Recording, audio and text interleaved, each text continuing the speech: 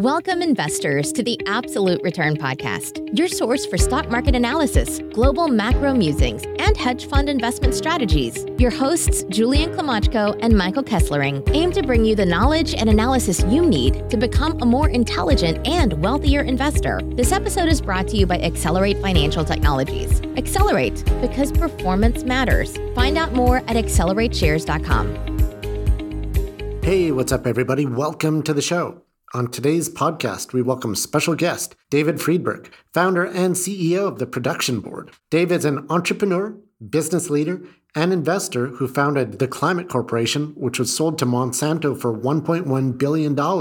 He now leads the Production Board, a holding company of businesses established to solve the most fundamental problems. On the show, Dave discusses his early experiences in investment banking, Google, and what it was like working with Larry Page, the founding, growth, and sale of his first venture, the Climate Corporation, high potential investment themes that he is currently focused on, insights into one of his latest deals, Lavoro, Brazil's largest agricultural inputs retailer, and more. So with no further ado, here's our show on reimagining Earth through investing with the Production Board CEO, David Friedberg.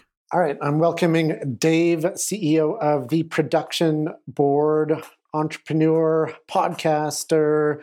Really excited to have you on the show today. Now, before we get into all the stuff that you're up to currently, I did want to get into your background. Now, a common theme with respect to a lot of the podcast guests that we have on the show, generally CEOs, business leaders, entrepreneurs, is many of them start their careers in investment banking, private equity, capital markets, things of that nature. Now, you were no different. Dave, do you mind talking about, those formative years when you came out of school, your first job in investment banking, and then ultimately how you transitioned from that role to an early employee at Google? Yeah. So my background in college and my kind of intention from an early age was to kind of go into science, mathematics, and physics. I majored in astrophysics at UC Berkeley. During that period of time, there was a year where I lived in upstate New York and I worked at a pool hall. Pool hall manager made me go to his house to play poker, where I gave away all the money I made working at the pool hall, which was $4.25 an hour. So I learned the hard lesson really early on. I bought a bunch of books on poker, learned how to play. When I went to Berkeley, I played in the card rooms around the Bay Area and made money, did pretty well. I mean, I had a summer my sophomore year where I made like $10,000, which is a lot of money as a sophomore at that time. Now, at that time, so I was, that was kind of a hobby of mine while I was majoring in astrophysics. I was going to go to grad school, but the dot-com boom was happening. I had never taken a finance or finance or econ or business class. But man, I wanted to work in Silicon Valley because it was changing the world and technology was clearly having this incredible impact on every industry. And so how do I end up working in the tech industry? The hot job to get was investment banking coming out of college. I was not qualified whatsoever for an investment banking job. However, I put my poker experience as a headliner on my resume. And so I got a bunch of interviews with investment bankers who thought it'd be cool to meet with a poker player, which was fairly novel at the time. It was 99, 2000. So it was kind of the pre-online poker thing. That's how I got the job interviews. And I ended up working at this investment bank called Broadview, which was focused on technology, the technology industry doing M&A. So I worked on a bunch of public and private transactions, probably 20, 25 deals in 2 years that I was there. And I got to learn everything about finance and accounting and basic kind of business from those 2 years of experience. And the only reason I got the job interviews was because of my poker playing. Then I ended up working in tech. I worked at Google started there in March of 2004, and that was or April of 2004. And so that was kind of my first real operational experience. However, prior to that, I had started 2 tech companies on my own. And so I had written the software. I bought all the books on programming, learned how to write in PHP and MySQL and set up my own servers and ran these sites and they made money. So that's how I got the job interview at Google, not because I was a computer science guy by background, but because I had this experience building these services and these sites and could speak really well to how I used AdWords and how I used Google services at the time. And so that got me the job at Google. And then I left and started my company, which became the Climate Corporation in 2006. So that's a bit of a long-winded answer to your short question. Now, with respect to your time at Google, I think you're one of the first 1,000 employees, and now they have tens of thousands, or perhaps more than 100,000. 18 years later, are you surprised that the company's become so big and so dominant? 170,000. So we always used to say, or Eric Schmidt did a good job of articulating this. He was the CEO at the time when I was there, that Google's total addressable market, and I think it's a really important kind of reading for a lot of investors. It wasn't online advertising. Online advertising at the time was a very small market, relatively speaking. It was, people said, hey, it's only, a couple $1 billion a year. Eric's point was like, if we're really good at matching consumers with producers or sellers, and we can get a percentage of doing that matching, our market is actually a percentage of total commerce. And a percentage of total commerce is trillions, it's a multi-trillion-dollar market that you're grabbing a few percentage points of. So that makes us a very big business. And that's exactly what happened. I don't remember who it was. I think it might have been Mark Mahaney, who said shortly after the IPO, Google could be a $2,000 stock one day. And the IPO price was 35 or traded up to 80. And then it was like at $100 on the first day of trading. So 2,000 on a split adjusted basis is like $1,000 or $500 of, actually, sorry, I shouldn't, because they split again. But basically Google exceeded, and everyone said he was crazy for this prediction. Like, there is no way Google is going to be 20 times this market cap. How could they ever be a multi-$100 billion market cap company? And obviously they eclipsed it. And I think they really did demonstrate it's really, really impressive and incredible and amazing to see, but not out of the scope of the intention of the business at that time when I worked there, which was to be the most efficient and effective way to match buyers and sellers across all commerce categories and capture a piece of commerce. And that's what advertising effectively is, or personalized advertising is really to give you, the internet user, something that you will actually find value in. Ads that are personally matched to you that you find value in don't feel intrusive or annoying. They actually feel valuable. And Google's done a better job of that than any other company in history.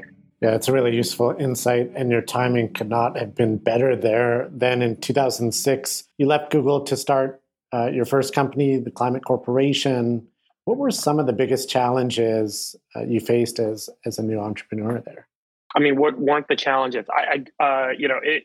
You go into building a business and you have an assumption about what you're going to build and what you're going to do, and you're very quickly knocked about by the gusts of wind or the rocking of the ocean, or whatever it is, that whatever analogy you want to use that best describes a Brownian field, meaning like there are these vectors that are pushing at you from many different angles. Some of them are very big vectors, some of them are small, but none of them push you in the direction that you expected you were going. And what I mean by that is you'll try something and it doesn't work, and then you'll try something else and it doesn't work. And you end up kind of exploring this very big space. When we started the business, the idea was 70% of businesses lose money due to the weather. Let's make weather insurance available online. And when we started to do that work, we didn't know what markets, we didn't know how to sell, we didn't know what the value prop would be, we didn't know what customers were really looking for. I've been to every convention for every industry you can think of. I've been to the National Golf Course Owners Association, the Car Wash Owners Association, the International Travel Agencies Convention, and we sold our weather insurance product idea into all these industries and figure out how to build products that were useful to each of these industries. Ultimately, we actually focused on agriculture of all markets, and agriculture was scalable, and farmers put their entire net worth on the line every year. They invest their entire net worth typically in their seed and their fertilizer and their crop protection products. And then the biggest driver of outcome is the weather. And they're working on very thin operating margins, so a farmer can get completely wiped out if the weather is bad. So that ended up being a perfect fit for us. And then we had to iterate to make a product that worked. So the biggest lesson really was that you don't know what you don't know till you know it. You really have to go out there and explore this vast unknown. The rate at which you can explore and the rate at which you can iterate your business and your product is the highest predictor of success. Because whatever you're thinking going into building a new business, meaning no one's ever done it before, is likely going to be flawed. And the real question is how quickly can you explore all the options that haven't been explored yet to figure out what will work. And I think that's one thing I would commend my younger self for doing a good enough job of, was to kind of drive the team to iterate very quickly and explore lots of different options and eliminate the ones that weren't working and continue to pursue the path of those that did and keep iterating to success. Because if you don't do it fast enough, if you're too analytical, meaning you have to figure out what's going to happen before you take action, you typically end up running out of money. So if you are willing to take action before you know what the answer will be, then you have a better shot at not running out of money. And that's what I see being very hard for people I work with at Google or people that come from a background where you've had a history of success, of repeated success, or a history of analytical work where you want to make sure you analyze all the angles before you make a decision. And if you do that, you take too long and the business dies because there's so many decisions that need to be made. Let's say you have to walk 1,000 steps before you figure it out.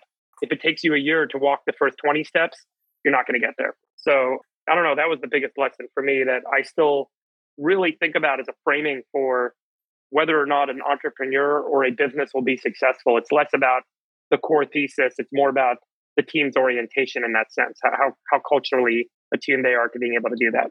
This podcast is brought to you by Accelerate, one of Canada's leading alternative investment solution providers. Do you want to hedge your investment portfolio and protect your nest egg from significant drawdowns? Look no further than the Accelerate Absolute Return Hedge Fund, a long-short equity ETF that trades under the ticker symbol HEDGE, HDGE, on the TSX. Hedge, your uncorrelated portfolio diversifier.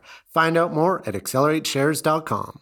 And that's useful because from a cursory view, people will say, oh, Dave started Climate Corporation in 2006, several years later exited to Monsanto for more than $1 billion. It must have been, an overnight success, that easy, but it's helpful to get a sense of, the iterating, the pivoting, and, trying to find that product market fit. Now, with respect to the end of that process, the exit, what spurred that sale? And, what was some of the thoughts behind your decision to sell the company? Okay, I'll tell you guys. There's a couple ways I can kind of tell this part of the story, but we were not intending to sell the company. But we had this series of conversations with Monsanto, and I knew nothing about Monsanto at the time. I only knew the name as being evil.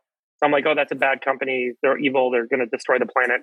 Why the hell would we meet with them? Well, it turns out they're the biggest seed company and one of the biggest crop protection companies in the world. And they sell all these products to farmers. And, as you go deeper, you really get to understand that the ag inputs market, the crop inputs market, meaning the products that farmers buy that they use to grow their crop, is an incredibly sophisticated and technology-oriented market. And it's not technology in the digital sense. We often use the term technology and everyone thinks, oh, digital, software, internet. Technology goes back to mechanical engineering, chemical engineering, biochemical engineering lately, gene editing, precision gene editing. In the therapeutic space, there's many different kinds of technology that are not software. So when you really get into it, you come from a digital age like I do, you don't have a strong appreciation for the history and the importance of chemical engineering, biochemical engineering, mechanical engineering on the transition of the human species over the centuries past. And particularly when we were facing peril, right? Like agriculture is the engineering solution to running out of food because we weren't getting enough food from the trees and from dead animals lying on the ground. So humans learned to engineer the world around us and put crops in the ground and grow them and water them and eat them. And over time, our ability to kind of engineer the earth to make the things that we want to consume got better and better as our toolkit expanded. And our toolkit expanded into mechanical tools, eventually the plow and then the tractor. And the tractor allowed one person to do the work that it previously took 100 people to do. And then chemical engineering, the Haber-Bosch process at the beginning of the 20th century really transformed the arc of humanity because we were going to run out of food because we didn't have enough fertilizer. We were mining fertilizer from the guano fields off of the coast of South America and the Atacama Desert. And the nitrate that we were mining was running out. And that's how we made fertilizer. And you need fertilizer or else the crops won't grow. You need nitrogen or they won't grow. And so when we were running out of fertilizer, there was this meeting of all the chemical engineers and they said, my God, the world's going to run out of food. We're all going to die. And then they figured out this Haber-Bosch process and they engineered ammonia from atmospheric nitrogen and boom, it took the world from 1 billion people to 7 billion people. Really, we could now grow food anywhere we wanted by just putting fertilizer on the ground that could be made using electricity. And today, 2 to 6% of the world's electricity is used to make that fertilizer. Monsanto, for me, I got to understand that history, and I didn't know it before. And I got to understand the history of farmers using herbicides and insecticides and fungicides and pesticides and seed and plant breeding, and how plant breeding went from being ad hoc and random to looking at the phenotype or the shape of a plant and then, running the breeding lines. And plant breeding goes back over 100 years, 150 years, 200 years in terms of being a commercial enterprise. And Monsanto had the best plant breeding organization. And then they had also been the first to really commercialize gene editing tools as a way to transform plants and do things that were very novel and advantageous for farmers. So I got really excited about what they were doing and the opportunity for digital to transform agriculture. And it really became clear to me that agriculture, like many other industries, has historically operated in a very analog sense. We kind of make decisions using gut and intuition, and in the physical world, things change.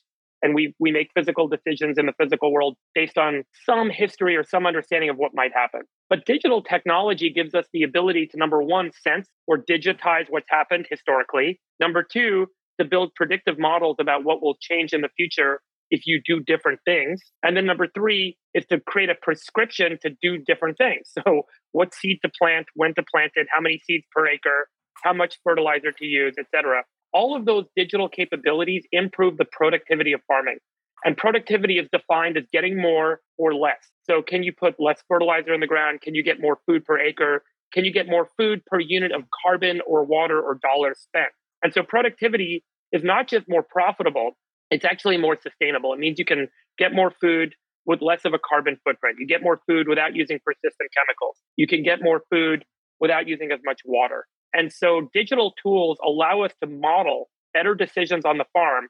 And now digital tooling is embedded in nearly every piece of farm equipment. Everyone has an iPad, everyone has an iPhone, and all of this data is being generated about what's going on the farm. And prescriptions can be delivered and driven back on the farm to drive better outcomes. So I got really excited about the prospect of working with these guys. And they had the biggest data set that existed in agriculture at the time, all these field trials of what crops were planted and what happened and so on. So our concept was we could use that data and then build our predictive models, which is what our business was kind of analytics for farmers, helping them make better decisions. And that could drive better outcomes. And the scale that they operated at was significant. When we sold the business to Monsanto, we had about 10 million acres that used our product. Within the first year, we had grown to 100 million acres after the acquisition. And just to give you a sense of scale, the whole U.S. Corn Belt, the entire Midwest Corn Belt, about 160 million acres. Wow. So really tremendous growth very quickly. And so that's a little history of kind of why that got exciting. And then obviously there was a whole negotiation around, guys, look, we just raised a bunch of money. The deal needs to be at least 3 times the last round's price for our investors to be willing to sell. They're like, well, it's not worth that. We're like, yes, it is.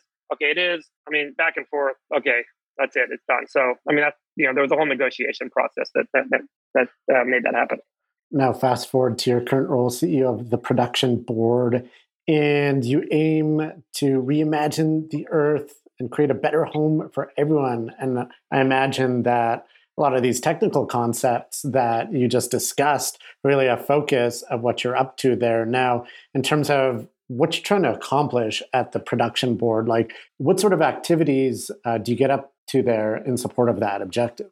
Yeah, so we operate as an investment holding company. So we use cash off our balance sheet to start new businesses, to fund businesses kind of in the venture stage. And then in the case of our SPAC, to do a big transaction that can be supported by some of our technology businesses. So our technology businesses really extend some of the things I talked about earlier. So genome engineering. 10 years ago, CRISPR was discovered. And in the years that followed, CRISPR tools and related tools have allowed humans to progress from doing very ad hoc changes to the genome of an organism, meaning change the DNA, to being very precise about how you change the DNA of that organism, to turning genes on or off, to taking genes out of the organism, to putting genes in, to being specifically to cross certain genes together from the same species to make new traits in the plant. So gene editing is not just unlocking opportunities in agriculture, it's also unlocking opportunities in personalized medicine, in human health. Cell and gene therapies are going to completely transform nearly every disease vector that face humans. And then digital tools. So more and more is being digitized. So we've started a number of businesses. One is in the soil microbiome. So we do soil microbiome engineering. We take samples of farmers' fields and we sequence the DNA and then make recommendations to farmers about what to do to change outcomes in their farm. in a way that changes the microbiome. These are little microbes that exist in the soil that have a huge influence on the crop. We have a human gut health business that changes the gut microbiome. We have a plant gene editing business where we're building very novel plant species using new approaches to gene editing. We have a business that does high throughput cell engineering for creating new microbes that can make animal proteins or antibodies that have never been seen before, that are much cheaper than using the traditional source. So by changing the genome very rapidly and evolving it on a chip, you can actually create a significant cost reduction and suddenly make all these products much, much cheaper using a microbe. So microbes are the factories of the future is a key part of that thesis. Because again, if you can change the genome specifically, you can recode a microorganism like a yeast cell or bacterial cell to make stuff for you. So those are the businesses that we've started and built at the production board. We'll sometimes be kind of an investor in someone else's business. Sometimes we'll start the business ourselves, and then we'll bring in other investors to join us later as the business hits certain milestones. And so we have about 12 different businesses that we're investors in today. And that's kind of how we operate on a baseline. And now, a word from our sponsor, Accelerate, one of Canada's most innovative and fastest growing alternative investment solution providers, with a suite of institutional caliber alternative ETFs for investors seeking diversification and long-term performance. The Accelerate Arbitrage Fund, symbol ARB on the TSX, is the world's first SPAC-focused ETF with a diversified portfolio of SPAC and merger arbitrage opportunities in an easy-to-use, low-cost ETF. The Accelerate Arbitrage Fund ETF trades under the symbol ARB on the Toronto Stock Exchange. Find out more at accelerateshares.com. So someone that helped with the initial financing of the production board was Larry Page. And you've worked quite closely with him over the years, whether it be with the production board and Google. What are some of your biggest takeaways from working with him over these years? One of the biggest impressions Larry's always made on me is, asking yourself, are you really thinking big enough? A lot of people don't really give Larry full credit for his ability to drive outcomes at Google by really pushing the envelope on what's possible.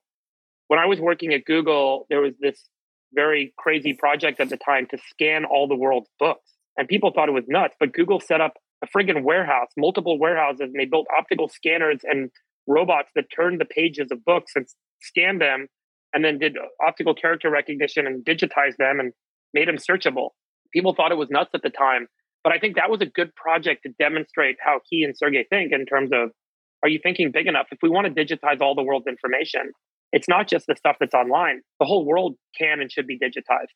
And then that should provide insights back to people to drive human progress. It's a really profound mission, if you think about it.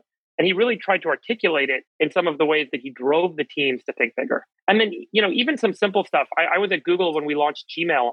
It was April 1st, 2004. And when we launched Gmail, everyone thought it was an April Fool's prank because you got a gigabyte of email storage for free. We don't even talk about email storage anymore. But if you guys remember, back in the day, Yahoo Mail and Hotmail, it was like $19 a month for 100 megabytes of email.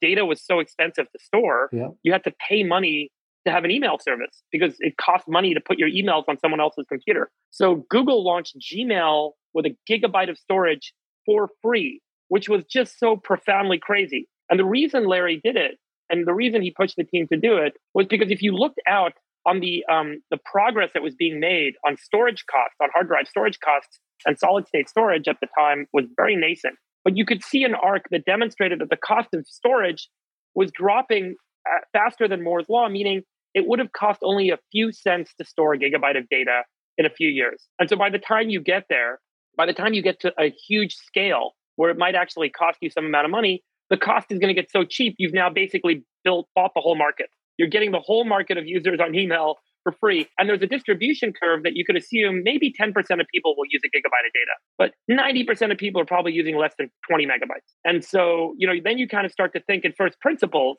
on like, what does it mean to give a gigabyte? It doesn't mean you're giving everyone a gigabyte of storage. It means you're promising everyone up to a gigabyte. And by the time they actually start using it, and by the time you get to a lot of users, it's going to be so much cheaper anyway. It does make economic sense to do this because then we capture the whole market for mail and we can put advertisements on it. We know we can make 30 cents CPM or whatever it is. So this will actually be very profitable. And so thinking in terms of first principles and asking yourself the question, are you really thinking big enough, is a common thread that I've seen with Larry, Sergey, Elon Musk, even Bill Gates, folks that I think have really moved the needle and helped kind of to some degree affect the arc of progress of humanity. Is because they are very similar in those notions. Like, are we, how big can you really think? How big can this really get? And can you take it back to first principles to justify perhaps a path to getting there?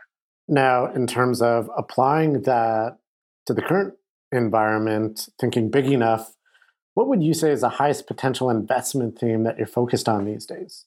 So we're spending a lot of time on improving the production of agriculture because I'll just give you guys some interesting statistics. The average yield per acre for U.S. corn farmers is around 174 bushel per acre. There's a guy in Georgia who regularly gets over 500 bushel an acre. Wow. There's plenty of farmers who get over 300 bushel an acre.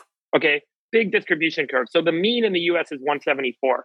The mean in Brazil is half of that. The mean in Africa is about a fifth of that or a tenth of that. These are areas where the land, the physical land that you're growing that crop, is the same roughly in all of those geographies. Same kind of soil, same amount of water, same kind of sunlight. So the plants could grow. The difference is, what are the farmers using? What products are they using? And how are they using them? And so if we just brought the rest of the world up to the mean of the US, or if we brought the mean of the US up to the top decile of the US, the amount of calorie production that we would realize, the amount of, call it sustainability that we would realize, the impact it would have would be so extraordinary. This year, the UN estimates that we're seeing an incremental 300 million people marching towards starvation. That's coming off of a baseline of roughly 600 to 800 million. And that number has been declining for the last 3 decades. But because of Russia, Ukraine, and the lockdowns, we're seeing this number spike again because all the commodity prices are expensive. People can't farm as much. Supply chains are being disrupted. The rich nations are buying all the food. The poor nations are being left without food. It's a real humanitarian crisis of epic proportions. So really, the question is, can we increase global calorie production? And we have all the tools we need to do it available to us today. Those technologies exist. And editing the genome of organisms, creating novel biological solutions, meaning microbes, instead of synthetic chemicals that have historically been used as pesticides and fertilizers. There are so many tools available to us today that are more sustainable and will increase the productivity and profitability of farming and will feed more people and make the world a kind of much more secure place. Because, by the way, when people don't get food, that's when really bad governments kind of step in and really bad actors start to step in. And it's a real global social problem, not just a geopolitical problem, not just a kind of a social problem. So I'm spending a lot of time on new technologies in agriculture that can very quickly accelerate productivity gains in the U.S. and around the world. And we think that this spans the gamut from microbiome engineering to genome engineering to digital tools. And all of these are kind of, in the vein of sustainability and have a real fundamental market force, which is it can make products cheaper for consumers and it can make the businesses, the farmers, more profitable. So I'm just to be clear, I'm also like a very big free market proponent. So I think if you don't have a product that the customer wants, that's better for them, that's cheaper, that has some improvement, or in a B2B case that's making the B2B partner more money, it's not going to work. There's no such thing as sustainability if it doesn't have a sustainable business model behind it. So for me, all of this agriculture work is incredible because it's both more sustainable, got this humanitarian effect, and the technology is awesome, and it's going to make everyone a lot more money. And one way you're pursuing this, solving this problem, is through your special purpose acquisition company, TPB Acquisition One. Recently announced a business combination with Lavoro, Brazil's largest agricultural inputs retailer. Now, can you talk about the thesis behind that deal and what made Lavoro the ideal merger partner for your SPAC? Yeah, so we set up the SPAC not because we're in the asset management business or, kind of traditional SPAC sponsor. We actually wanted to have a SPAC vehicle because, look, at the time when we set it up, it was obviously fairly easy to set one up. Nowadays, SPACs are a 4-letter word and none of them are getting set up anymore. And obviously the SEC is having a heartache over some really challenged SPACs. But we took advantage of the market at the time because we wanted a strategic vehicle that we could use to get access to an industrial scale asset that we believed could be significantly affected by some of the technologies I just talked about. So we looked across several markets, including biomanufacturing, broadly the life sciences, food, and agriculture. And so we were looking for a business of scale that was, we mentioned this in our IPO prospectus and in our IPO presentations, that we were looking for a business that was profitable, that had a significant scaled footprint, but where some technology that we had, a business investment in or access to or expertise in, could enhance the margin profile or the growth rate of that underlying industrial asset. And so we found, again, you can read our F4 prospectus to see all of the different areas we looked at. But obviously, we know agriculture fairly well. We have a number of investments and activities in agriculture. And for a long time, we've known that Latin America is as large as the US in terms of row crop production. It's about 80 to 85% the size. And the farmers down there are, we would say, under-earning. Yield that they're getting out of the farm is much lower than what we're getting in the US on average.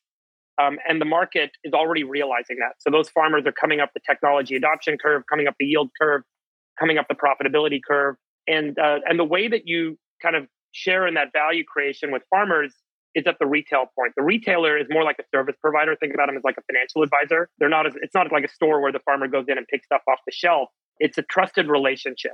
Every farmer makes decisions on what to buy, what to use, based on their relationship with the agronomist at their retail store, who meets with them typically weekly. And then that agronomist sells them their products and earns a margin for selling them those products. So the way you drive new technology in agriculture is through retail. So these guys are the largest retailer in Brazil, ag retailer in Brazil. And they now have a footprint in 6 countries across Latin America. And we think that Latin America as a whole is the largest ag export market in the world, larger than the US. Brazil is the second largest ag export market as a country after the US, and many project that in a few years, Brazil will be larger than the US. So Latin America is already the biggest exporter of calories to the rest of the world. There are, all these countries around the world that need to import food to feed their populations are buying predominantly from Latin America. And the market is growing. The inputs market is growing 16% over the last 5 years per year. So we were really excited because we saw Lavoro as a real opportunity to help drive the adoption of new technology, to participate in the utilization of that technology. And it's a great business. I mean, last fiscal year, they did $1.6 billion top line, projected to do just under $280 million in adjusted EBITDA in calendar year 23, just under $200 million in adjusted EBITDA calendar year 22. So, it's a profitable business. It's a growing business. And it's a business where we identified and understand where Brazilian farmers are not using technology that US farmers are using. And we have several technology businesses that we've already announced partnership, one of which we've announced a partnership with Lavoro to help improve the technology availability in that market. As that technology gets utilized, you'll see an increment. We believe you will see an increment in yield, in profitability, in spend, and this company will be a primary beneficiary of that. So that's why we got so excited about it. We're investing $100 million off our balance sheet, in a $10 a share common equity pipe as part of the deal. And we intend to be very active. We're going to be nominating 3 of the 7 board seats. Again, we've announced 1 commercial deal already with them in one of our businesses. And I think it's a market that we know well. And I'm just so excited about the upside. Just to give you guys a few more stats, the average American farmer in the US is 59 years old. In Brazil, they're 40 years old. So they're already much more technology savvy. The average American farmer's operating margin is under 5%. In Brazil, it's over 45%. Crazy statistics. In the US, the average American farmer has a credit to revenue ratio, meaning the amount of debt they have divided by their annual top line revenue, of 1.3x. In Brazil, it's 0.3x. So this is a market that's significantly more profitable, much younger, much savvier in terms of technology utilization, in terms of the ability to adopt and understand software and the internet tools, which is critical to this digital revolution happening in agriculture. And they're under leveraged. So as capital becomes available, you see them invest more. And you're already seeing those profits being reinvested. The inputs market growing 16%, like I mentioned, the last 5 years. So this is a market in a significant upswing. The macro demands are significant. We think it's the best management team that we've seen operate in that market. And so, yeah, we're going to become close partners with them in this deal. Certainly sounds like Globoro has a lot of promise as a deal. When you look back to your investing career, both with the production board, your experience with the SPAC, or even angel investing, do you have any misses that come to mind, and what did you learn from any of those? Yeah, so I think there's a couple of key lessons I've had historically, which is number one, you really have to make sure that you're building a business with really aligned partners that have real ownership with you. We set up a number of businesses over the years. We've made investments over the years. We've seen a lot of different flavors of people getting hired. To me, I always say everyone is a founder, meaning you have to make sure that there's a culture of ownership. And that's one of the key traits and attributes we look for. It either has to be inherent in the organization already when you come in as a builder or as an investor, or it has to be built in, or you have to have a plan for how you're going to build it in. And so that's something that I think when I look back, I've really gotten a sense for what is and isn't working, can tie back to this, as a foundation, an ownership mentality. And then again, I think investments where I've missed, meaning I didn't invest, but regret doing so. I've got a long list of these, but I've historically missed on investments because they almost seemed too hyped up or too hot, or the valuation was too high. But where all those things that I mentioned earlier, the opportunity for the TAM is much more than what the current TAM is. The management team fits that criteria of having bias to action, what I call grit, and narrative. Those are the three key traits for me in entrepreneurism. And they have all three of those traits very strongly. Like I say that none of those traits they're raising money at a cheap price. And so, that's not a trait of successful entrepreneurism. And if the TAM opportunity is big enough and it's the right person with the right traits, and, there's some durable technology advantage that can be built, or some durable network advantage that can be built into the business, meaning as it scales, it becomes more valuable and the margins improve, then I think the opportunity shouldn't be missed. I also think, I'll just speak a little more broadly. If a lot of people talk about businesses' pricing power. I think if a business can't lower prices over time, it's a lot less advantaged than it may appear to be. If the business can only grow by raising prices over time, then at some point it's likely going to be disrupted. So technology is meant to be deflationary. And so, or there's some network effect that allows the cost model of the business to be deflationary. If you can find a business that can do that, meaning the bigger they get, the more of an install base they have, the more product they make, the more people they service, the longer the time that goes by, the cheaper their offering COGS get. Therefore, the cheaper their offering can get to maintain a durable competitive advantage. I think that business is a lot stronger than a business that just happens to have lock-in value with some degree of stickiness, and they can keep charging people more and more every year. That business ultimately will get disrupted by the startup that takes advantage of whatever technology trend has allowed them to enter the market with a lower COGS, disrupt them with a lower price, and win. Because there's only so much stickiness. At some point, the price point breaks the stickiness. And so I think that's another key point for me. I've been an investor and held investments for a long time, where in retrospect, I think the business was really just taking advantage of a stickiness factor. And by the way, a good example of this is a lot of social networks that we've seen over the last couple of years get disrupted one after another. And everyone thought the stickiness was so high.